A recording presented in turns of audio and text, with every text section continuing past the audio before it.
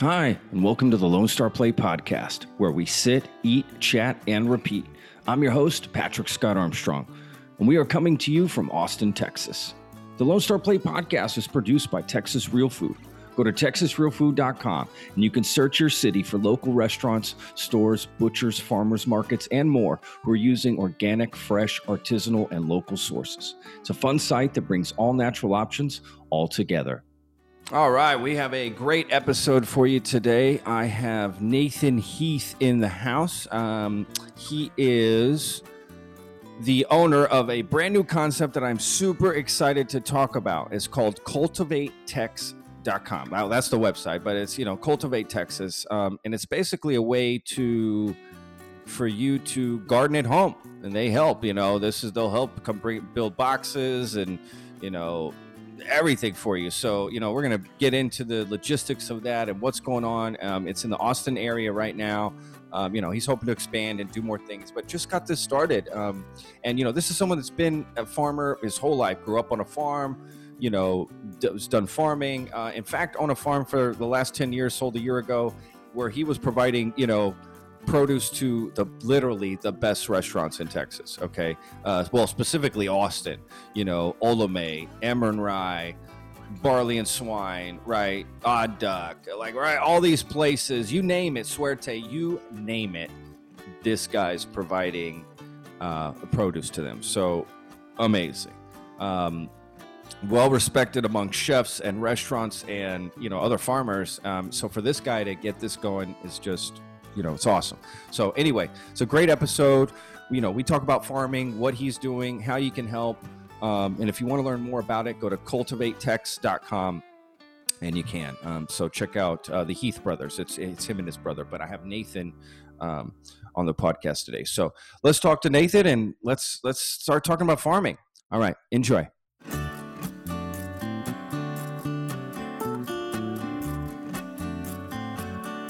And I see you're wearing the hat that I want to talk to you about. Cultivate, man. So I just looked this up. This is like the best concept ever, man. I mean, I was so excited when I saw this. So it's cultivatetex.com. Okay. But before we get into it, because I want people to get excited about, but I want them to know what it is yet. Because first I want to talk about you a little bit, your background, so that people, when we do get into it, you know what I mean? It's like, okay, yeah. This guy knows what he's talking about. So let's get into a little bit of your background. You've been farming, I guess, your whole life. Just kind of give us a little breakdown about that. Sure. How you got to Cultivate, right? Let's just do that from there to Cultivate. I was technically born on a farm in southern Arizona. So I've been involved in ag most of my life. Wow. Then in my early 20s, I floated around and did some other things because I wanted to get away. Then I got back involved in large-scale ag up in the Panhandle area, and then moved to Austin about 11 years ago and started a farm in Bastrop. And for the last decade, we were selling vegetables, predominantly for the last 5 years, just to the chefs in Austin. So before that, we did CSAs and at the farmers market, things like that. Got it. When I started growing vegetables, I wasn't even familiar with the whole farm-to-table restaurant because they don't exist in the Panhandle then. So the whole idea, and when I met the chefs, it was kind of mind-opening. It was really exciting as a farmer because they wanted these really unique vegetables that the general public wouldn't necessarily buy in volume, and they were having a hard time finding farmers that were growing it. So it was like a perfect mesh for us. I just love growing new vegetables, and the weirder I could grow, the more they loved it. So it was a great relationship and had a lot of fun. As a farmer, it was really fun for me. So that's awesome. That's kind of how my experience got here. Then I sold my farm last year, and it's still going in Bastrop, which I'm very happy about. She's doing a great job, Verdant Farms. Nice. What's it called again? Say it again. Verdant Farms with no vowels. Got it. So her name is Becky. So she took that over and is running it. That's been a dream of hers for a long time. She worked at JDG and some other farms in the area, so she's got good experience too. So anyway, I was kind of floating around, and I was installing what's called the FarmBoxes now, just kind of on the side because I can't get out of growing things. And when this whole pandemic happened, I was talking to my brother, because I installed some at his house already, and he had these ideas for technology, and they were actually really beneficial and helpful. So pretty much ever since I started farming in Austin, I've had technologists come to me that I've got this great idea to help farmers. It's an app to help you sell food. I was like, that's not. Did you ever talk to a farmer first? Yeah. The last thing they need is an app, right? You're like, yeah, we only charge 5%. I'm like, yeah.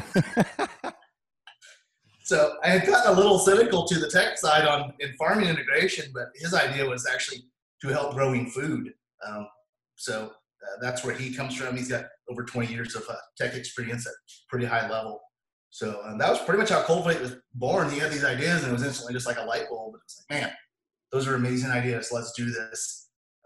Then obviously at this time, I think it's really beneficial too. And I think people are really open to the idea of growing food more and see the importance probably more than ever. So yeah, that's pretty much how we ended here. And I'm super excited about it because I've always liked teaching and sharing. I've mentored other farmers. And I've even had classes at the farm to the open public. We actually did a Kickstarter and built a teaching center out there. Wow. So it's, education and sharing the love of farming has always been a pretty big passion for me. That's awesome, man. This just feels like the next evolution. And then to me, it's really exciting to be able to combine the tech in a really helpful way. So it's not going to be like front and center, but it's really going to be helpful. If you think of like a smart home taken to farming. Got it. So. Yeah, man, it's a really, so I'm just going to break it down for the listeners, like what exactly it is. So basically, if like you want to grow some, vegetables at your house, you can call you. You'll come over, set up a box or whatever, like you see in all the Instagram photos and stuff that people have, right? And you'll basically, work with them on the vegetables and whatever and grow it for them, right? Like you basically cultivate it for them. Right. Hence Cultivate Techs. And then they get the bounty of it. Right. They just get to eat the vegetable. And then at the same time, right, hopefully learn a little bit about it, sort of get involved. And I guess the deal is people can step into it however much they feel like it. Right. So if they feel like being very involved, they could be very involved with it. But if they feel like, you know what, I don't have time, that's what I'm paying for, I just want to, not do too much. They can do that too, I guess. Right? I mean, that's basically the deal. Yeah, I mean, we have it runs the gamut. If we don't have to be involved in the maintenance, if someone just wants us to come install the boxes and then fill it with some really amazing soil that I've kind of perfected over the last, my farming career, because not all soil is created equal, and that's a large part of the problems people have. So we'll fill it with that. We'll install the automatic drip irrigation system and do the first planting for them. And then if they have the experience, they can take it over. That's awesome. Or like you said, we get definitely be much more involved in the maintenance of it, and then they can be as involved as they want. Pretty much the only obligation they have is to make sure it's watered and then to make the food. Got it. Yeah. That's a big one, right? Yeah, for sure. That's a big one. And then eat it, right? Like, yeah.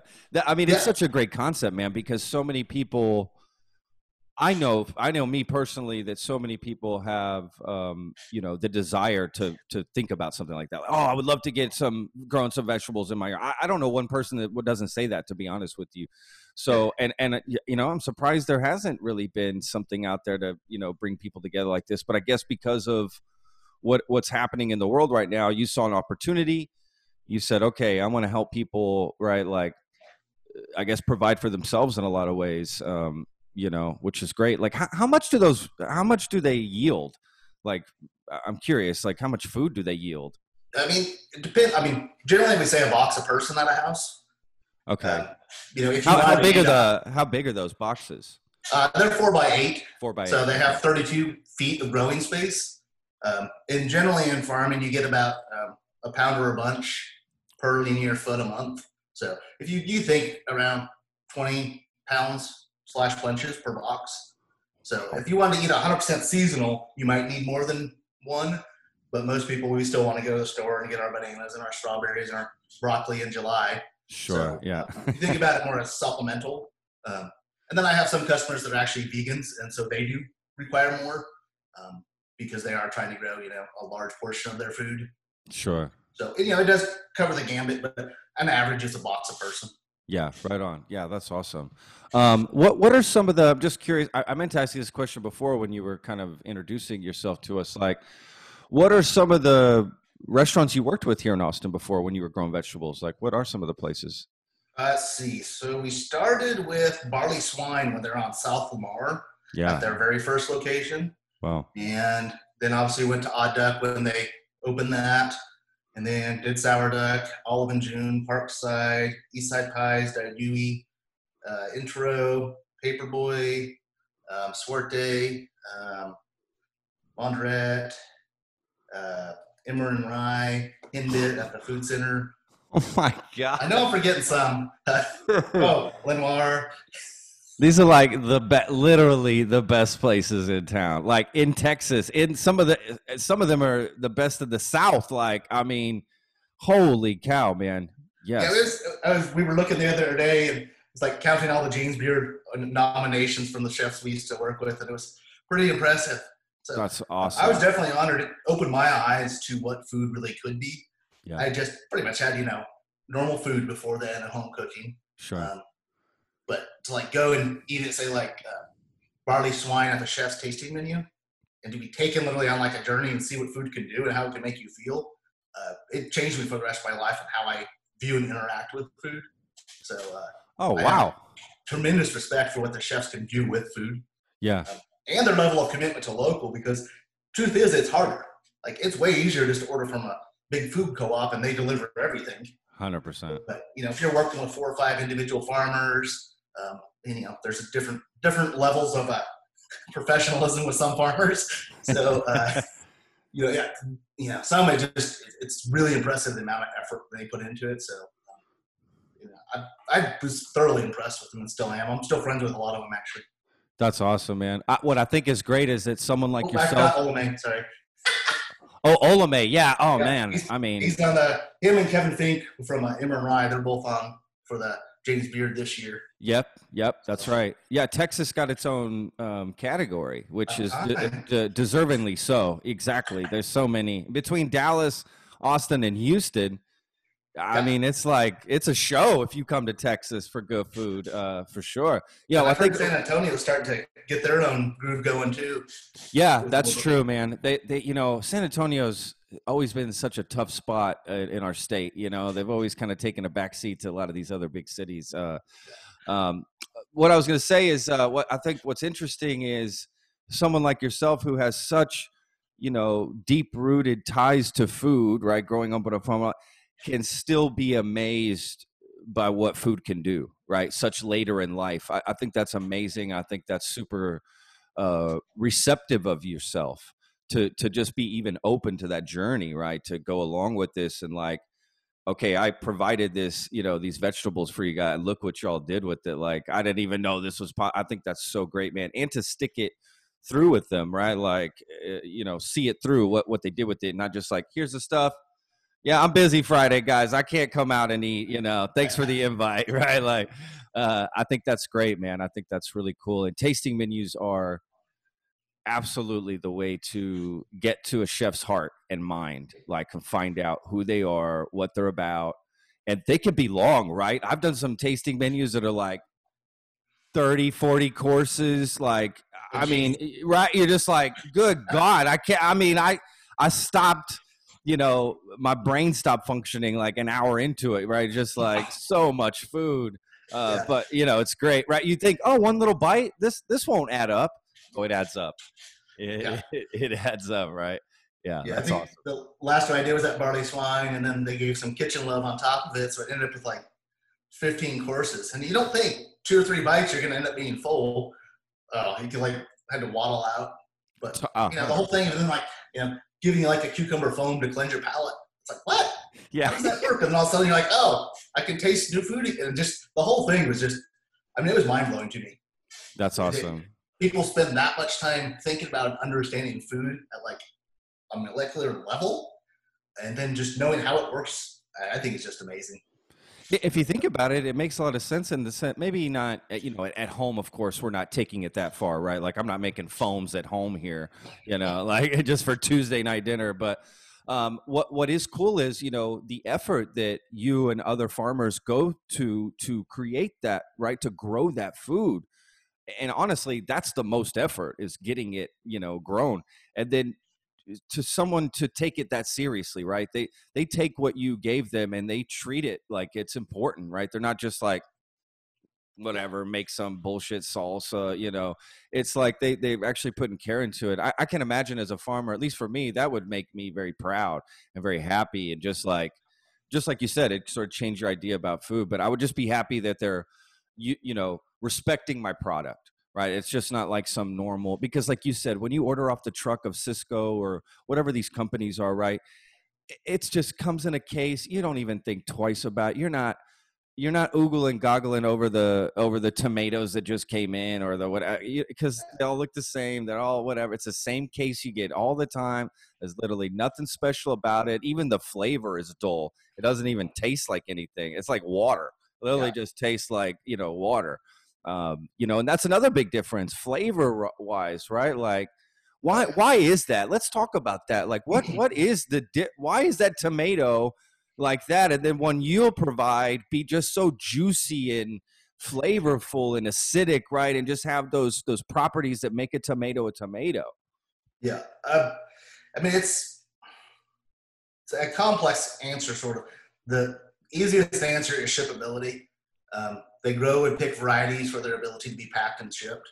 They need uniform size. And then tomatoes in particular, they'll either pick them completely not ripe and then gas them to change the color, or they'll pick them at what's like a 10% blush, which is on the bottom.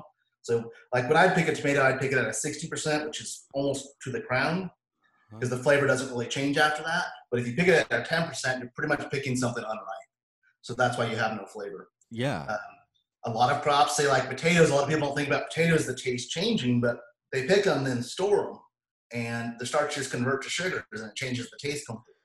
Totally. So, there's 5,000 varieties of potatoes. In America, we have, what, 5? Yeah, you're right. There are tons of different types of potatoes, and you're right. We have 5. Like, really, like, there's really one main one, right? That big ass, like, baked potato. Yeah, exactly.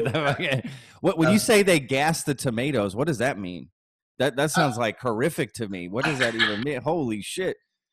I can't remember the exact gas it is. It's basically the same thing that's naturally released by bananas or apples. That's why if you put tomatoes in a bag with an apple, it'll ripen faster. So it's a natural gas, but they're basically warehouses, and they put them on trays. So they ship them green. And so there'll be like a distribution center. Maybe San Antonio has several food distribution centers. So they'll, pack this warehouse with 200,000 pounds, and then they gas it. And then they ripen them, and then they'll still be firm. They won't, but they'll have that kind of pilfiness to them. Yeah. It is sort of the downside of how we ship food around. Like local farmers are doing great right now, but the big mega farms are throwing away hundreds of thousands of pounds of food a day because the transport system broke down. Yeah. So it is sort of like so many tomatoes are grown in Mexico. A lot of it is labor and things like that. But so to get from Mexico to Austin, that's a pretty short trip, actually. But you start thinking Seattle or New York or different areas. That's a good point. You can't really ship them ripe, and people want tomatoes all the time. Yeah. So I don't know if there's really an answer as long as we want what we want. Sure. That's a good point. That's maybe where it starts, right? The problem is just the expectations that we have as consumers, right? Yeah. I was actually talking to this about another farmer that's here in Texas. He owns Parker Creek Ranch. His name is Travis Krause. And, he, saying the same thing. It's sort of the expectation that you assume, sorts of things, right? That I can get strawberries year round, that I can get these things, and I don't even think about it, right? I don't think, oh, how does this get to me, right? I can just buy it just like Kellogg's, Rice Krispies, right? Like I should be able to get it all the time. And my thought was, well, I think, if we change people's expectations to know that things are seasonal and that I can only get them during this time, that's actually a better benefit, right? Down maybe long term for farmers, so they're not worried about providing a particular product year round or consistent. Because I mean honestly, I don't know how difficult that is for a farmer to do, maybe almost impossible. I mean, I don't know. Well, What do they're you growing the think? tomatoes generally in greenhouses that are climate controlled. So there's huge ones in southern Arizona. Marfa has the huge ones. Okay. Tomatoes, I think, is their name. Um, so they pretty much take nature out of the equation. Got it.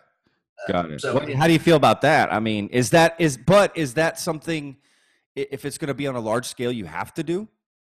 well, I mean, to grow tomatoes year round, yes, you have to take You the have to do. variability out. Yeah. I mean, nature is the biggest pain in the ass, honestly, for a farmer because it is completely unpredictable. Sure. You can go from a drought to Hurricane Harvey, Yeah. but that just is part of it.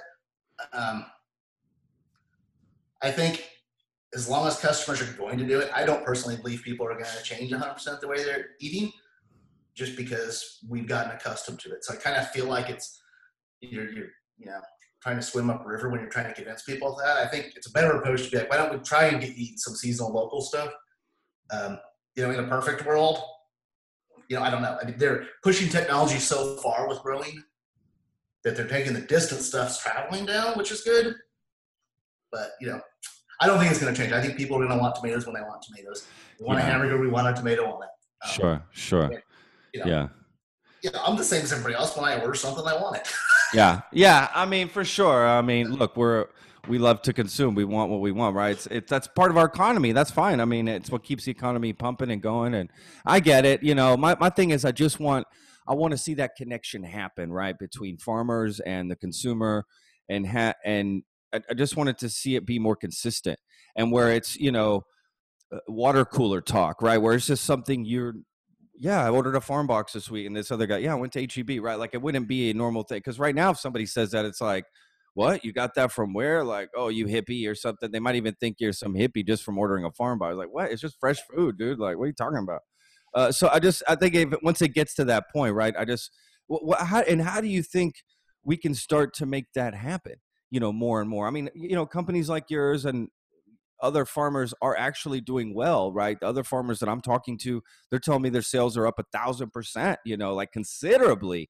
So obviously people are looking them out right now during the pandemic. Is that going to stick around, right? And what do we do about that? Like, I think it's possible. It would be nice. I don't think it'll probably stay at the level it is. I think it'll probably come back down. Yeah. I don't think it'll ever go down to where it was before, because that generally doesn't how it happens. I would like to see people just, okay, you're going to eat tomatoes year round, but when they're seasonal, buy them local. The taste is going to blow your mind. You're going to thank yourself for doing it. If you're not going to grow it, buy it from a farmer who did grow it locally. Yeah. Again, I think it's a lot of education, and it's taken away the misconceptions. But as you know, that so many people don't normally cook at home, and so that's often an issue. Yeah. Is they don't want to buy vegetables, because they're not cooking at home. Or if they, maybe once or twice a week. So again, we're asking people to change a lot of things. Yeah. And since this is such a new event, luckily, that it doesn't happen often, we don't have anything to compare it to. So I think, we're all just guessing on when it's going to happen. That too. I would say it's going to change people in certain ways just because it's been such, a life-changing event for the whole world. And so I think there's just no way you can go through something like this and not have some sort of effect. Hopefully we'll walk away with more positives than negatives. That's all you can hope for. But the local food movement sort of has been going on for a long time. But there is a lot of larger financial forces that have an interest in keeping it small. So that's just a reality. Yeah. And they've kind of fallen apart a little bit during this, particularly the fresh side. Yeah. So, I think there's opportunity for that to be talked about, that, a farm in Ohio, nothing against that whole Ohio farmer, but when he's growing, 5,000 acres of zucchini, he's pretty successful. And the reality is, when you grow that kind of crops together, your pest pressure is going to skyrocket, because that's like heaven for the pest that loves zucchini. Yeah. If you're diversified and mixed, you just have a better chance. So I hope that conversation will start getting into the national conscious a little more.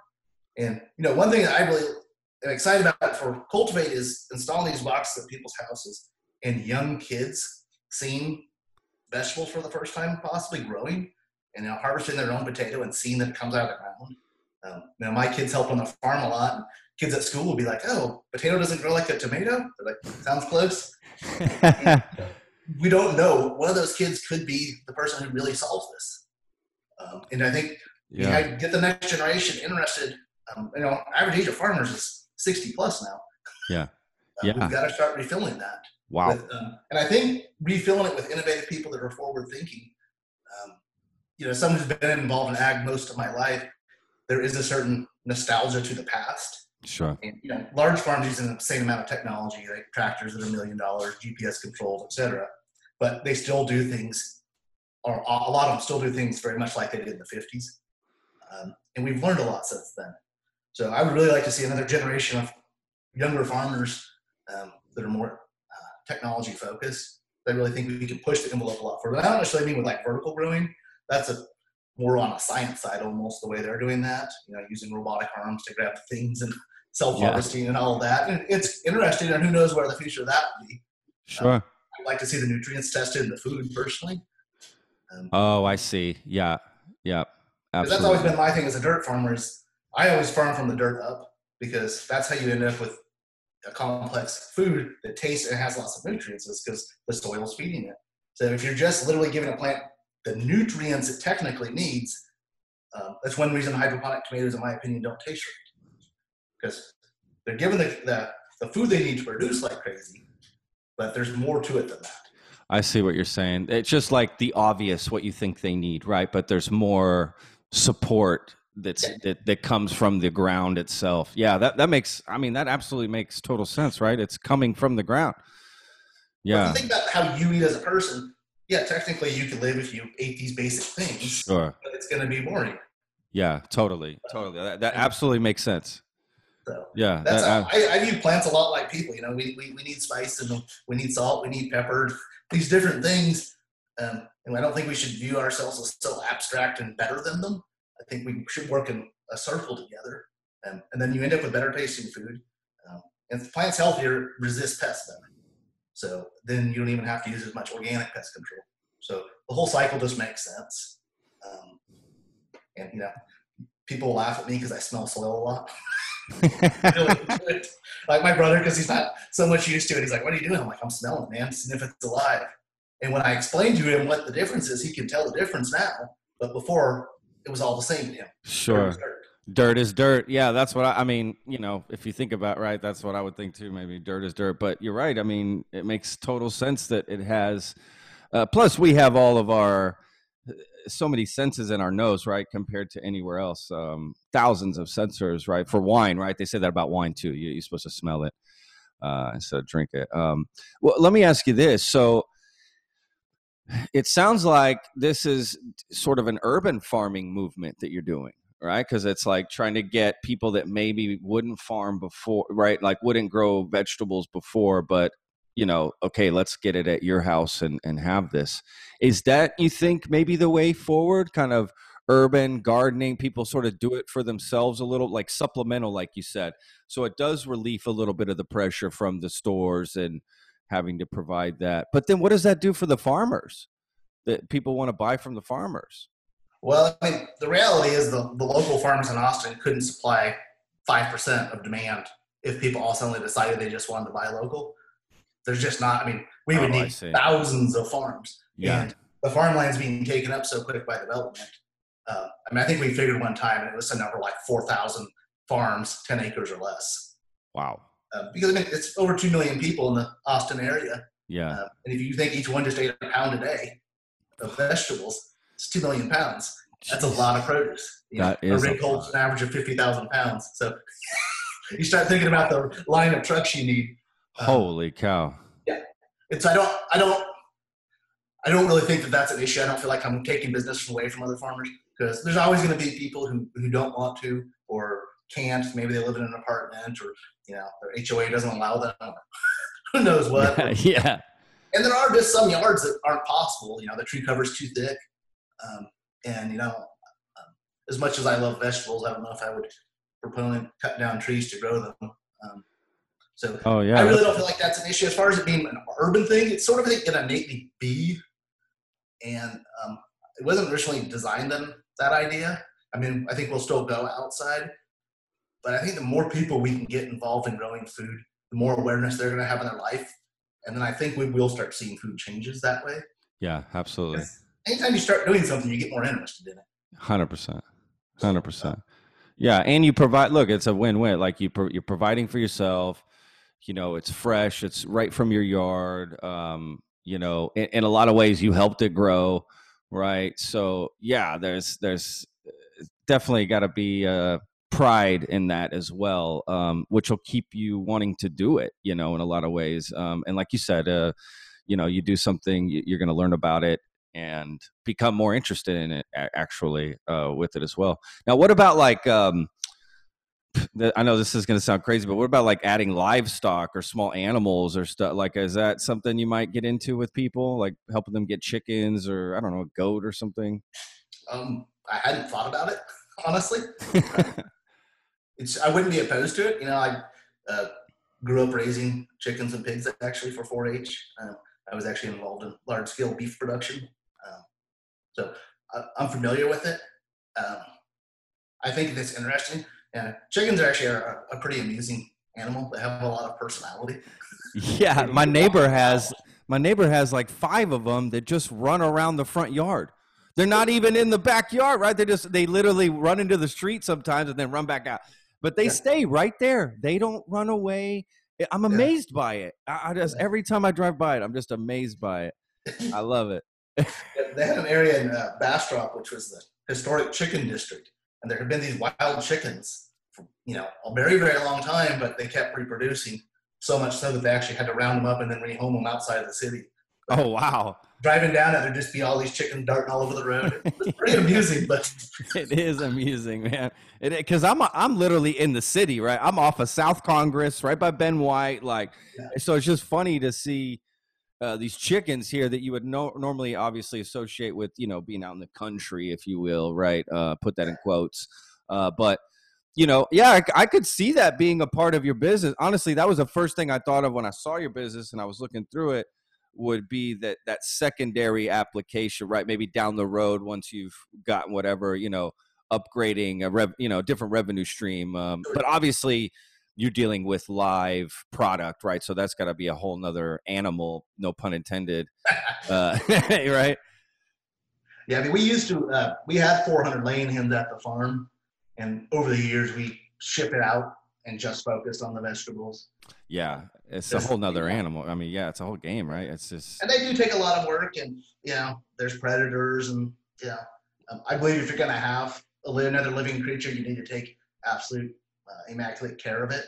Yes. So at that time, I was feeling too stretched. Sure. So I just made the decision to get out. I think they're a really amusing one. I don't know about goats because there's some really lippy goats that make a lot of noise. They might be a horrible urban animal.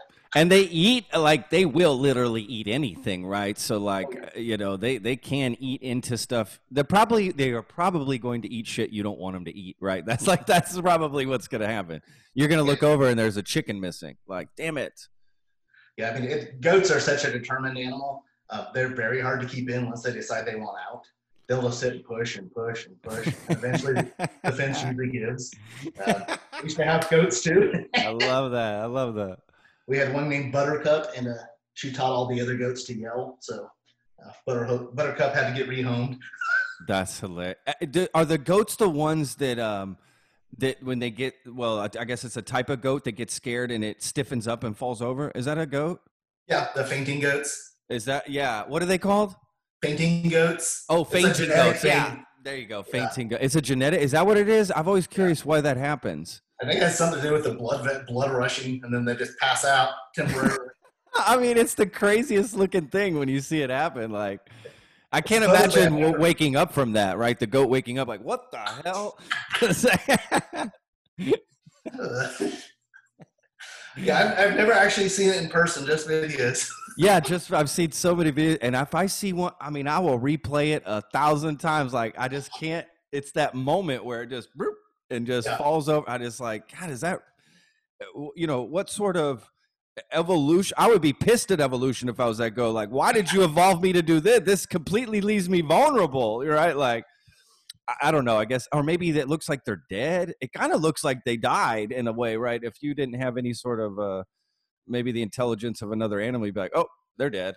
Yeah. Moving on. Well, sometimes I wonder that about snakes that mimic venomous snakes, like the coral snake and the snakes that mimic it. So people kill it all the time because, who can remember red and black kills Jack? Wait, I'm okay. Yeah, totally. Yeah, I don't mess around with snakes, man. I don't know. I don't like snakes, but I didn't grow up on the country in the farm, so dude, I get scared of spiders, to be honest with you. I had a snake in my yard. I've actually been battling a snake for about 3 weeks in my backyard because I have a pond with koi fish and a little waterfall, and he found a way to like create a little home behind the waterfall, and so he'll pop out behind from the waterfall at night and then swim around and then try to kill my fish. He's gotten a couple fish.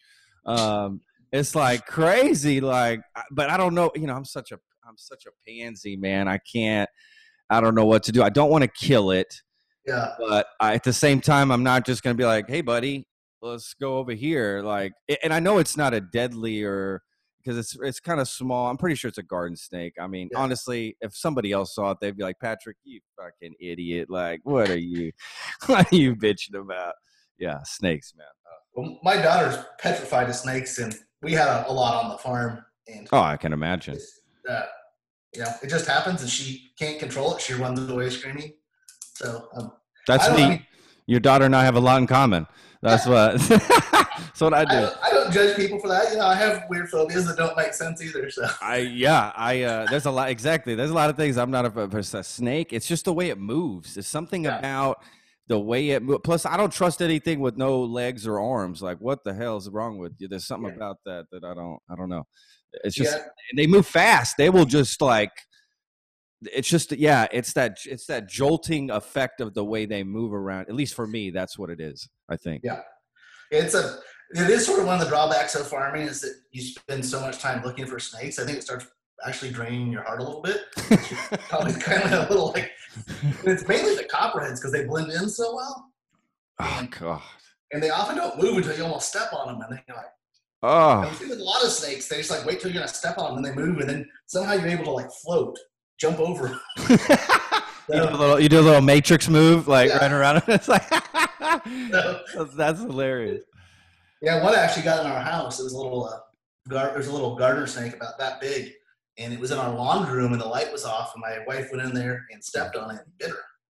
Holy shit! Oh, what a heart obviously attack. It disappeared really fast, and so we weren't sure what it was. Yeah. So then I had to tear apart the whole laundry room, move the dryer, trying to find the snake. And I don't know what it is, so I'm have a shovel in front of my knee, blocking it as some sort of protection. Absolutely right. You're going into the unknown here, And at the whole time, looking at my wife, are you reacting? Do I need to take you to the hospital? Because I don't want to take a bull snake bite or whatever. Yeah. We're both get bit, right? We're both fucking dead here. Yeah. That's. Oh shit! You're you marry on if I die. Go ahead, live your life. You're just I mean, can you imagine getting bit in the dark and not knowing what the fuck bit you? I can't. That would be the worst feeling, right? That's got to be the worst thought. Yeah, I mean, she handled it pretty well considering all those unknowns. She, had this light panic attack and then calmed down pretty quick. So that's good I for her. I don't know how I would react. Yeah. Well, we both know how I would react. So let's be real. Yeah, that's crazy, man. God, this is so, I think it's just so cool, what you're doing, Nathan, with this Cultivate text thing, man. I really do. It's just such a great concept to get people out because right now you have people's ear.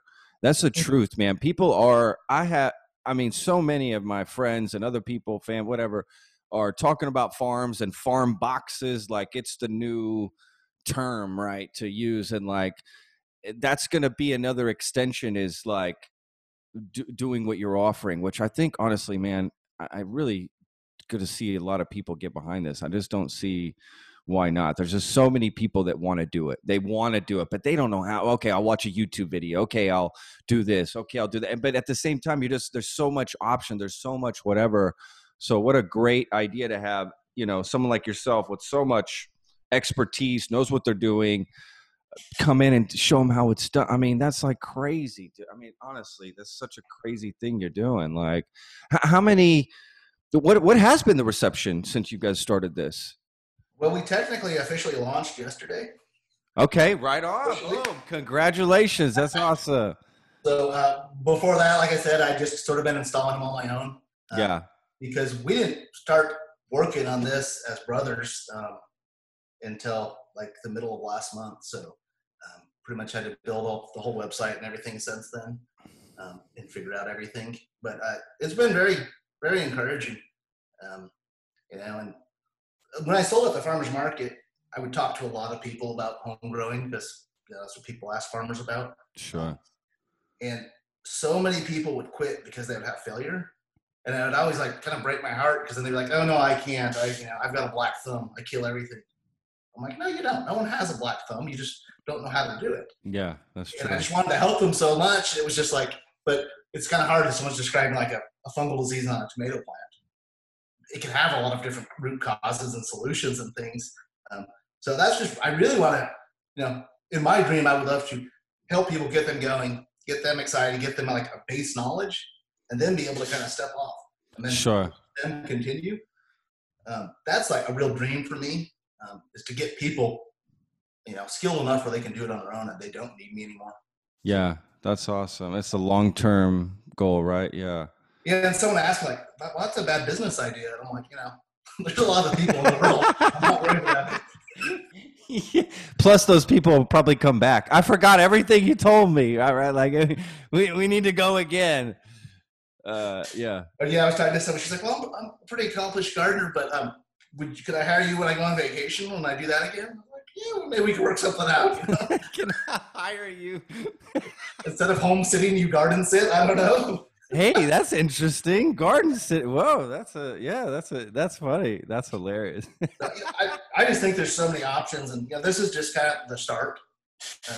We really would like to see this business grow into being part of people's lives. Yeah, it's something that integrates with their lives, and that's one thing we're really trying to make the technology as an add-on to it. We don't want it to be that the technology is the center stage at all, but it really just helps people grow.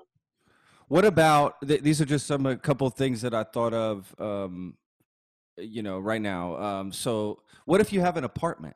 What if you rent a home and you're, let's, I don't know. I'm just throwing this out here. Curious. Well, even though we just launched yesterday, I've actually already been out doing consults, and yesterday was actually at someone who rented a house.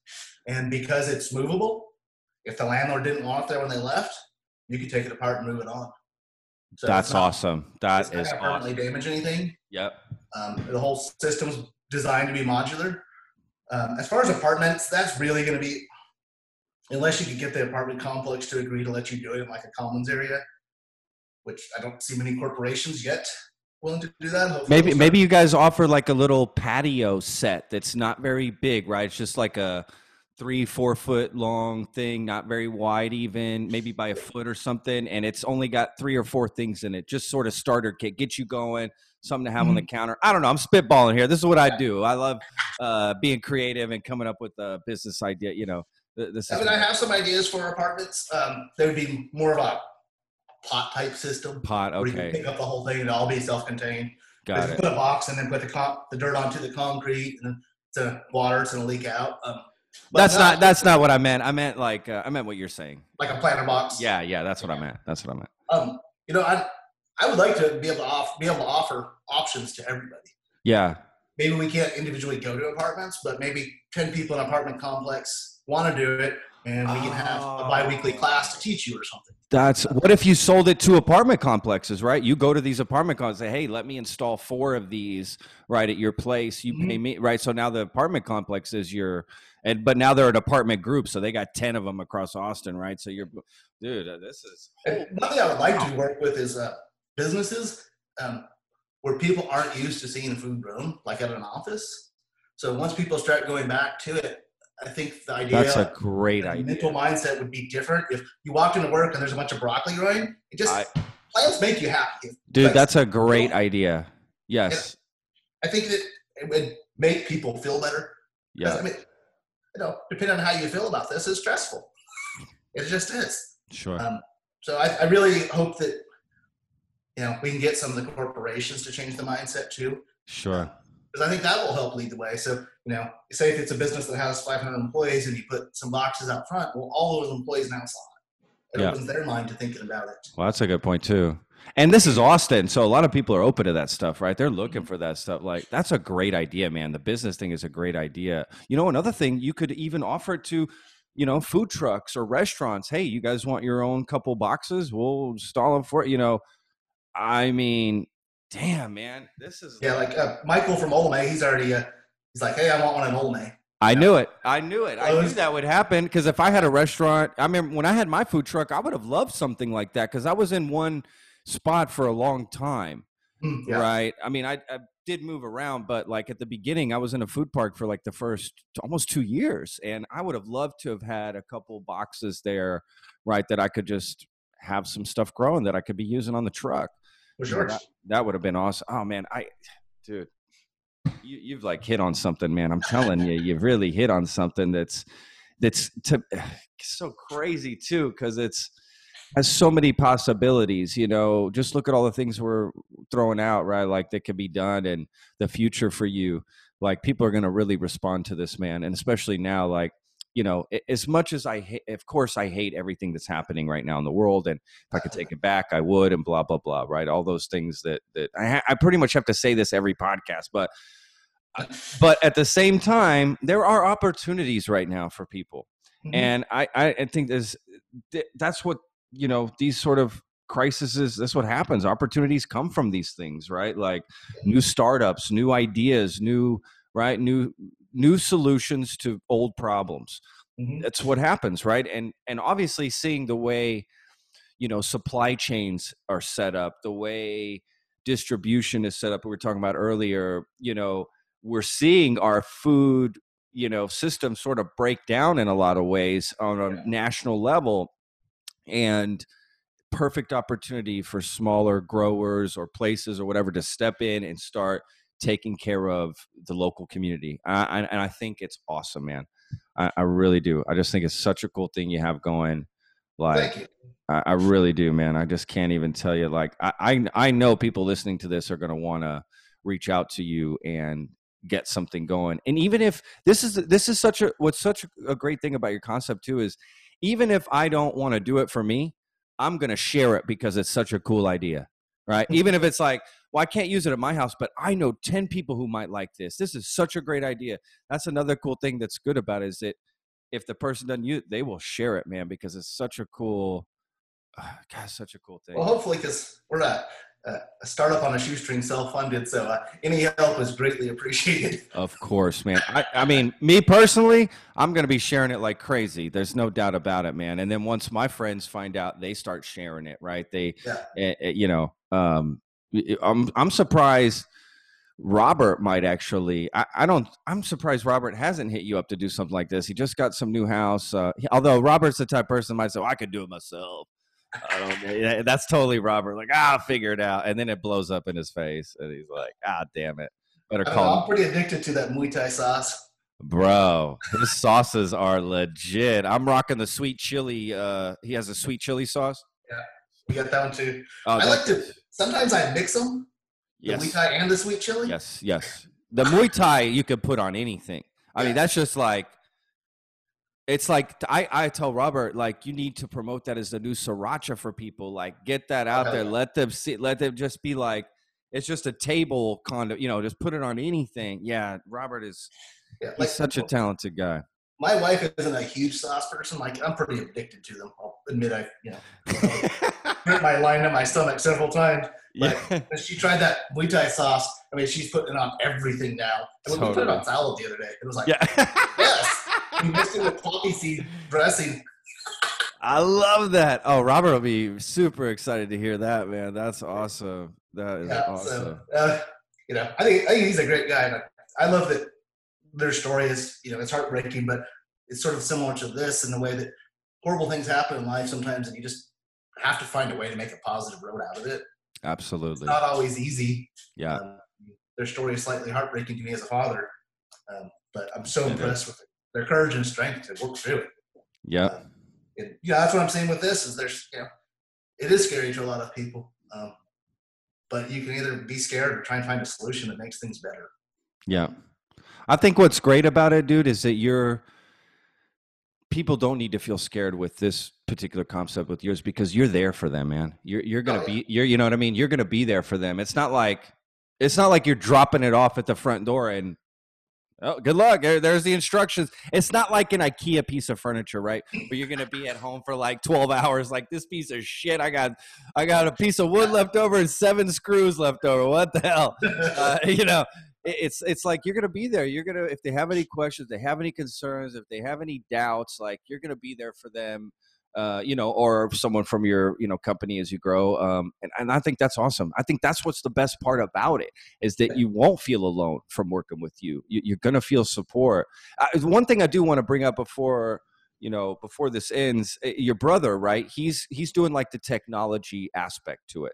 So Yep. what I like that you said at the beginning was that he's more coming in to help the growing aspect of it, right? So that's what his technology, whatever. So what are some of the ways, technology wise, y'all are hoping that you have now and are hoping to maybe add, because I do think that is something that will bring some people in, right? It's technology. It's on my phone. It's connected. I got a smart garden, right? Like, that's going to bring people in for sure. So yeah. I mean, we have different phases. So, some of them are, watering, monitoring, things like that from your phone, eventually getting where you can actually control the watering with your phone, and things like that, nutrient level. When we're doing maintenance, we'd like to be able to update basically on an app what we're doing, so So say, for example, if we planted a bunch of carrot seeds, well, it's going to look like nothing's there. And maybe you want to go out and cultivate your box for a little bit, and then you just dug up all the carrot seeds. So we'd like to be able to update that. Got it. Have people be able to interact with their box on their phone. I mean, it's just the reality is we use our phones so much. And so to find a way to bring the farming into the phone so that you'll get more connected to it that way. And we have some other versions as far as taking some of my knowledge and making it accessible as far as an app. And then as people have gotten more used to the Zoom and interaction, so when someone does have a question, having a Zoom call, things like that, so that they don't feel alone. That's awesome. It's really how we've kind of set in our minds how we view success is by someone's bounty. So that's really how our company's only successful if people are actually getting food out of it. It's not measured in how many sales are we making. Sure. Because in the end, that's just not what our vision is. It's we want people connected, happy, and just engaged with it. We don't view ourselves as like a product company. We're not just, like you said, going to go install a box and then be gone. Yeah. Because unfortunately, the success rate of most people is going to be pretty low. And I don't mean to be cynical in that way. It's just from personal observation and talking with a lot of people. Sure. And then they quit. And, that's not the goal. The goal is success. And to teach people. And, not very long ago, pretty much every American had some of agriculture in their life. And so growing things was a little more connected. I mean, sure. Most of our great grandmothers had gardens. Yeah. Yeah. My grandfather did. Yeah. Absolutely.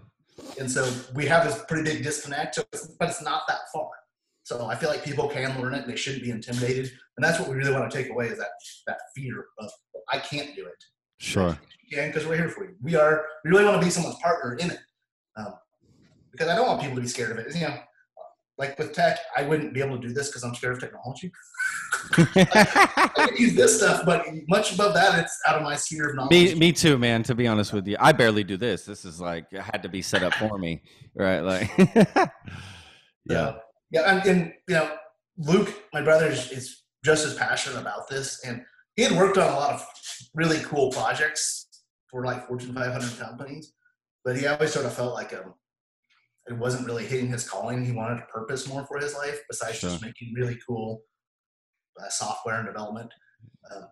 And so when he had these ideas and they flowed, it was just like, man, those make sense. And I don't know. We had talked about as brothers because we both owned our own companies for 20 plus years.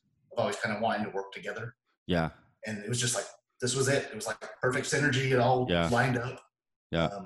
And his skill set is completely different than mine. And so we complement each other. So we're not, having sibling rivalry or competition. It feels really great, honestly, to be able to work with him and just things are flowing and they make sense. And we both just have a really positive, optimistic view for what this can be for people. It's nice. I'll be honest.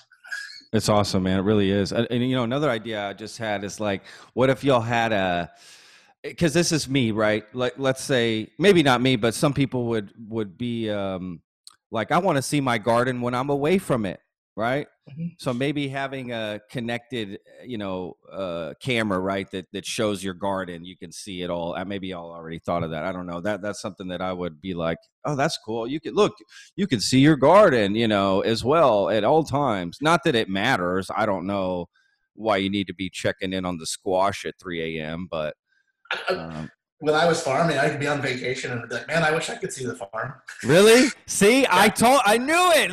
Exactly. I knew it. I mean, it sounds weird, but like, it's your baby, right? It's your baby. It is. I mean, you put time and effort and attention into it. I get it. At least for me.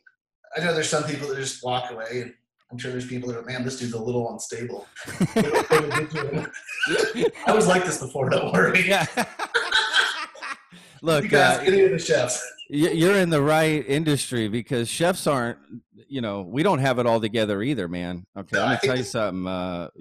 That's the reason I got in the restaurant industry is because I'm a little crazy, so they accepted me. It was like I found people like me. That's what I said when I remember when I first started. Where I was like, everybody's like me. This is great. Yeah. I mean, I would love it people tell me, "Oh, I want to be a chef. Do they make so much money?" I'm like, "Really? Have you ever talked to one?" Yeah, wrong career, pal. Yeah. You want to be hunched over like 6 inches a table that's just a little too short for 8 hours a day? If you want to have a life, do anything in life, make money. Don't be a chef. You just said all the wrong thing. Like there's no time. Forget birthdays, holidays, weekends.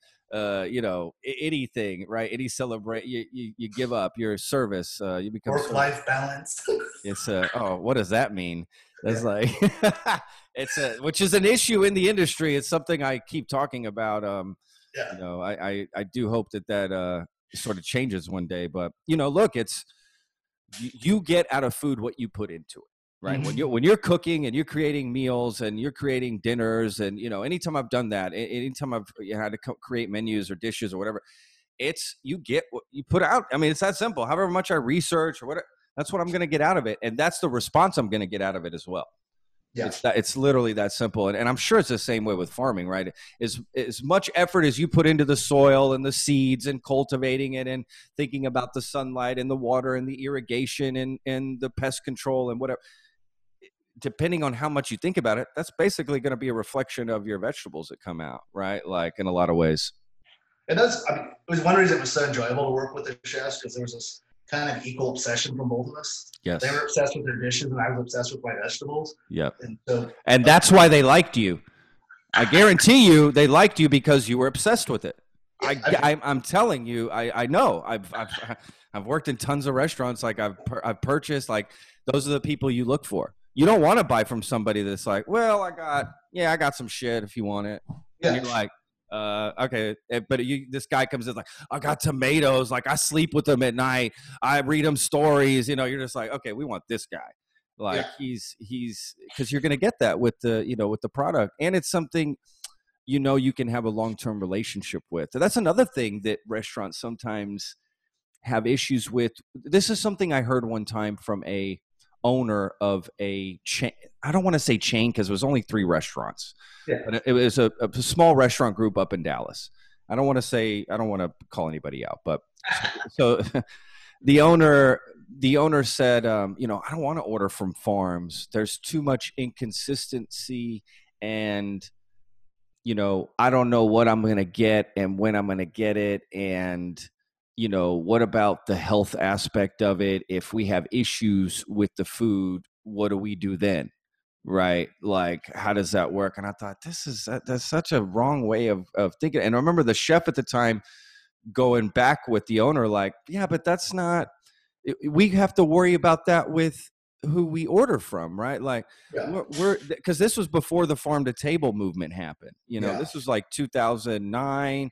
I mean, I guess maybe there were 1 or 2 places maybe that did it, but it was just starting. So it was like nobody wanted to buy from a local owners were worried about it. The I don't know. They just thought, well, how can I buy this? Is something could happen to us?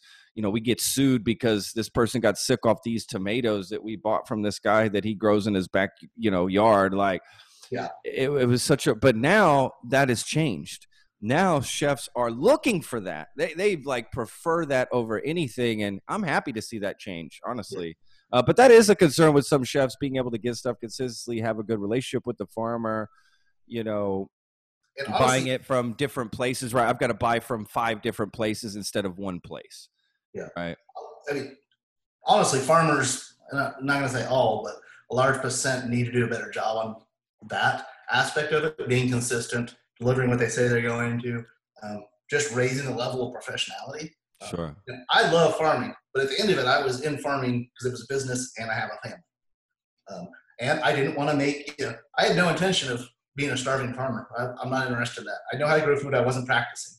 It was business, and I was trying to make a living. Yep. A good living, which I did. And I would try to encourage other farmers of that. But I would run my crops the numbers the same as you would if you were producing any other widget. Sure. Well, I'm deeply interested in my widget, yes, but it still had to hit parameters I had set. Sure. Because people talk about sustainable farming a lot. At the very core, it has to be sustainable for the farmer, which means you have to make enough money to continue to do it. Yeah. And the only way you do that is if you run it like it's a business. And chefs will buy stuff from you. They will give you lots of money, but they are running a business too. They need predictability. When you say you're going to deliver 50 bunches, you need to deliver 50 bunches. Yes. And maybe once in a while you fall short by 5. That happens, but it can't constantly happen because exactly they, they can't just change the menu. It's all connected, right? It's a ripple effect. Yeah. Completely. I remember one time, it was probably a year after we had started selling to barley swine to Bryce, and there was this horrible freeze coming in, and it was going to knock out a bunch of the summer stuff that was carrying over. And so I called Bryce and I told him, I was like, there's a hard frost coming. It's really going to knock out a bunch of stuff. And he just told me to pick it all and deliver it. And I was like, well, it's a lot of rain. He's like, I don't care what it is. And he just bought it all. So it's like that kind of support. You get that when you provide them with constant things. That's a great point. They want to make sure you're still there too. Yeah, that's a good point. That relationship. Yes, that's a good point. Yeah, absolutely. Yeah, it's honestly, it's sort of in some ways like a restaurant or chef, depending if they own it, if they're a chef owner or just a chef, right? Like it's something they're proud of where they get things from. Like, I got this guy for this, and this guy gets me this, and damn, where did you get that protein from? Oh, you got to call this guy, like, and I love that, like that. And that's where it needs to keep going. It just needs to keep going that way and keep going further. And the relationships, just need to stay that way. Right. And keep building them. And I know it's hard for farmers, to get out and get their product out sometimes to people and make that connection, because they're just trying to grow the food and they're working long hours, and then there's the city, right? And I get it, man. It's such a tough. It's just y'all do a tough thing, man. That's just the bottom line. And in the end of the day, for me, it's always been a business, though. In any business, you got to get out and talk to people. Yeah, I agree. I mean, I agree with you for sure. I tell beginning farmers that, and I'm not shy with my words. I'm very blunt. Yeah. Like, if you want to make a living doing this, you have to go and sell it. Exactly. Yeah. Well, who's going to buy it? Yeah. I mean, there's farmers that have this mentality that somehow they're owed a favor by choosing to be a farmer. And I think that's absolutely the worst mentality to have. It's just the wrong energy to approach anything with. No one owes you anything. Is it a hard job? Yes. Do you have more variables than a lot of small businesses because it's all outside? Yes. But no one made you do it. So you're called to do it because you're passionate about it. Now go out there and kick ass. Yeah, absolutely. Not that complicated. And just like most small businesses, there's only a huge percent that fail. But that's because it's small business, not because it's necessarily farming. I think there's the added component because you're also producing your widget outside, where you're not just trying to pick the next thing that's going to sell hot. So, but I think when we have this mentality that farmers are owed some national debt, I just disagree with it. I think you're going to attract the wrong type of people. And for the local food movement in particular to succeed, we need people that are going to come at it and be like, this is how I'm going to do it. Like Becky that bought our farm, I'm so impressed with her. She has spreadsheets. She knows what crops make what. I have high confidence that she's going to be around in 10 years. And that That's makes awesome. me happy because like I can talk to her about business. She's got it. Yeah. And, and she's also passionate about farming.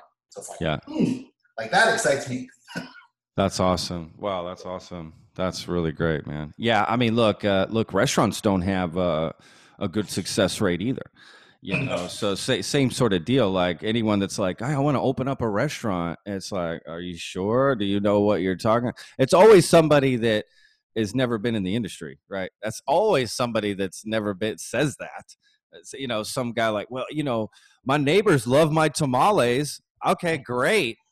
What does that mean? You're gonna invest $3 million now because your neighbors love your fucking pork tamales? That's not a smart way to go about it. I asked a chef once, I was like, man, with your guys' horrible failure rate and the high startup cost, how do you get funding so easy? He's like, oh, everybody just thinks owning a restaurant's sexy. Yep, exactly. People don't invest in restaurants to make their money back. They invest in it because that's where I'm going to go sit and eat and say I know the chef. I swear to God. I remember when I worked in Dallas, again, an owner of a restaurant group that I won't mention his name, but I remember he blatantly said in a meeting we were having with, we would do these weekly management meetings, and he basically said just like, look, the investors give me their money, but I have no intention of paying them back. Like they're giving me money because they just want to say they invested in me. And it's sexy when they go out to dinner with their clients. They go to the restaurant they're an investor in, and we sit down at a special table and get special treatment and maybe a walk through the kitchen. But that dude is never going to get his 50 grand back ever. And the owner has no intention of paying him. Literally. Now, I'm sure the investor doesn't know that, but that's the truth of a lot of restaurants. Like I'm sorry, but you don't get into restaurants to make money. I don't think so. If you make money along the way, that's great, but you did it because you love it. You have a passion for it. You've been in the industry a long time. Maybe you've worked as a sous chef or a chef somewhere, and now you're ready for your own concept, right? Your own vision, and that's what it's about.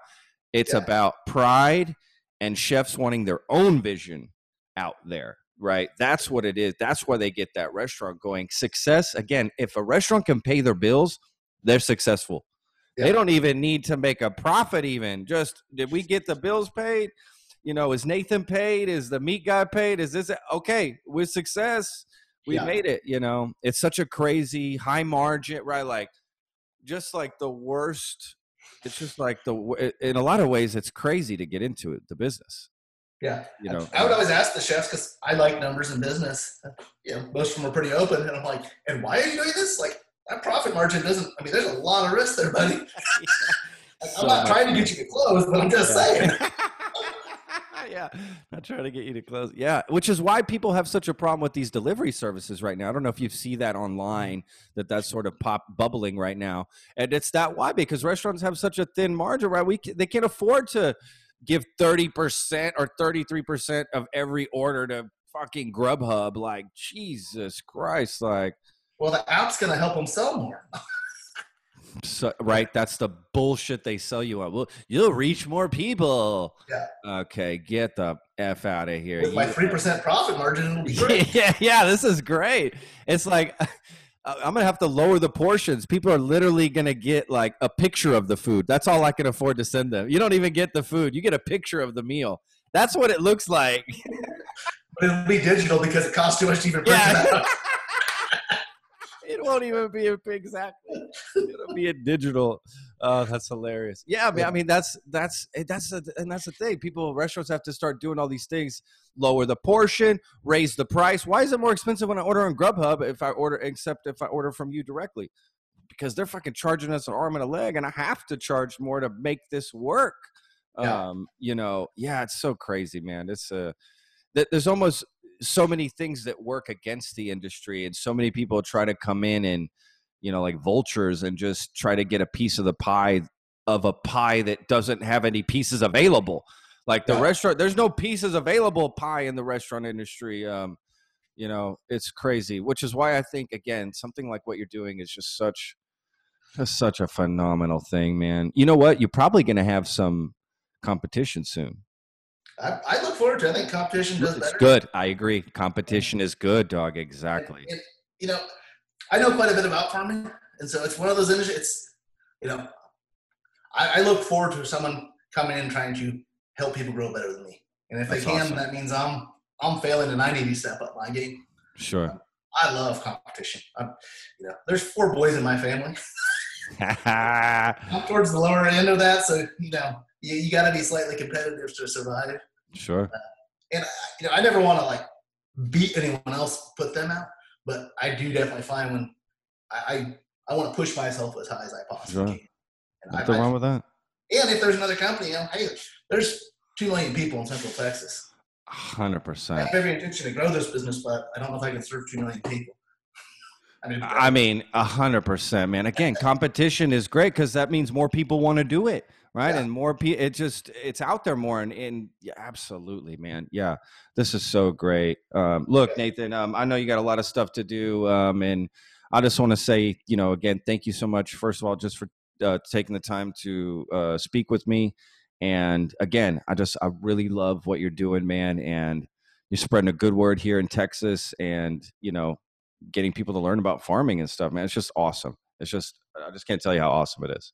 Well, thank you. I really appreciate you having me, Patrick, and helping us kind of spread the word. So I am, man. I'm absolutely going to spread the word. And hopefully when, things settle down a little bit and things are, I know things are kind of opening back up. I'm personally waiting till June-ish to sort of really get out there. I mean, I go here and there, but, like mentally, like, yeah, full stop, not till really June, but maybe we can get together, man, and have a beer and do something after this is all done. Maybe me and you and Robert or something. Absolutely. Look forward to it. Awesome, brother. Okay, man. Well, good luck with everything. Stay safe, stay clean, and my best to your family, and we'll talk soon. All right. Awesome. Thanks, sir. All right, bud. Be good.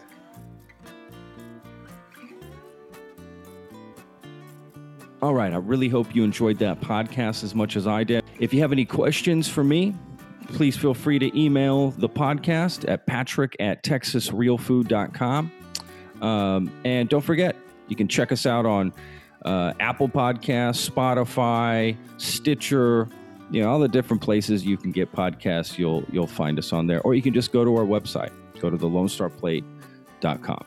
And you can find everything you need there, all the episodes. And you can check us out on YouTube if you want to watch it. We video these now, on a little webcam here and do the Zoom stuff. And, so if you feel like doing it that way, go to the Texas Real Food YouTube channel and you can find it there.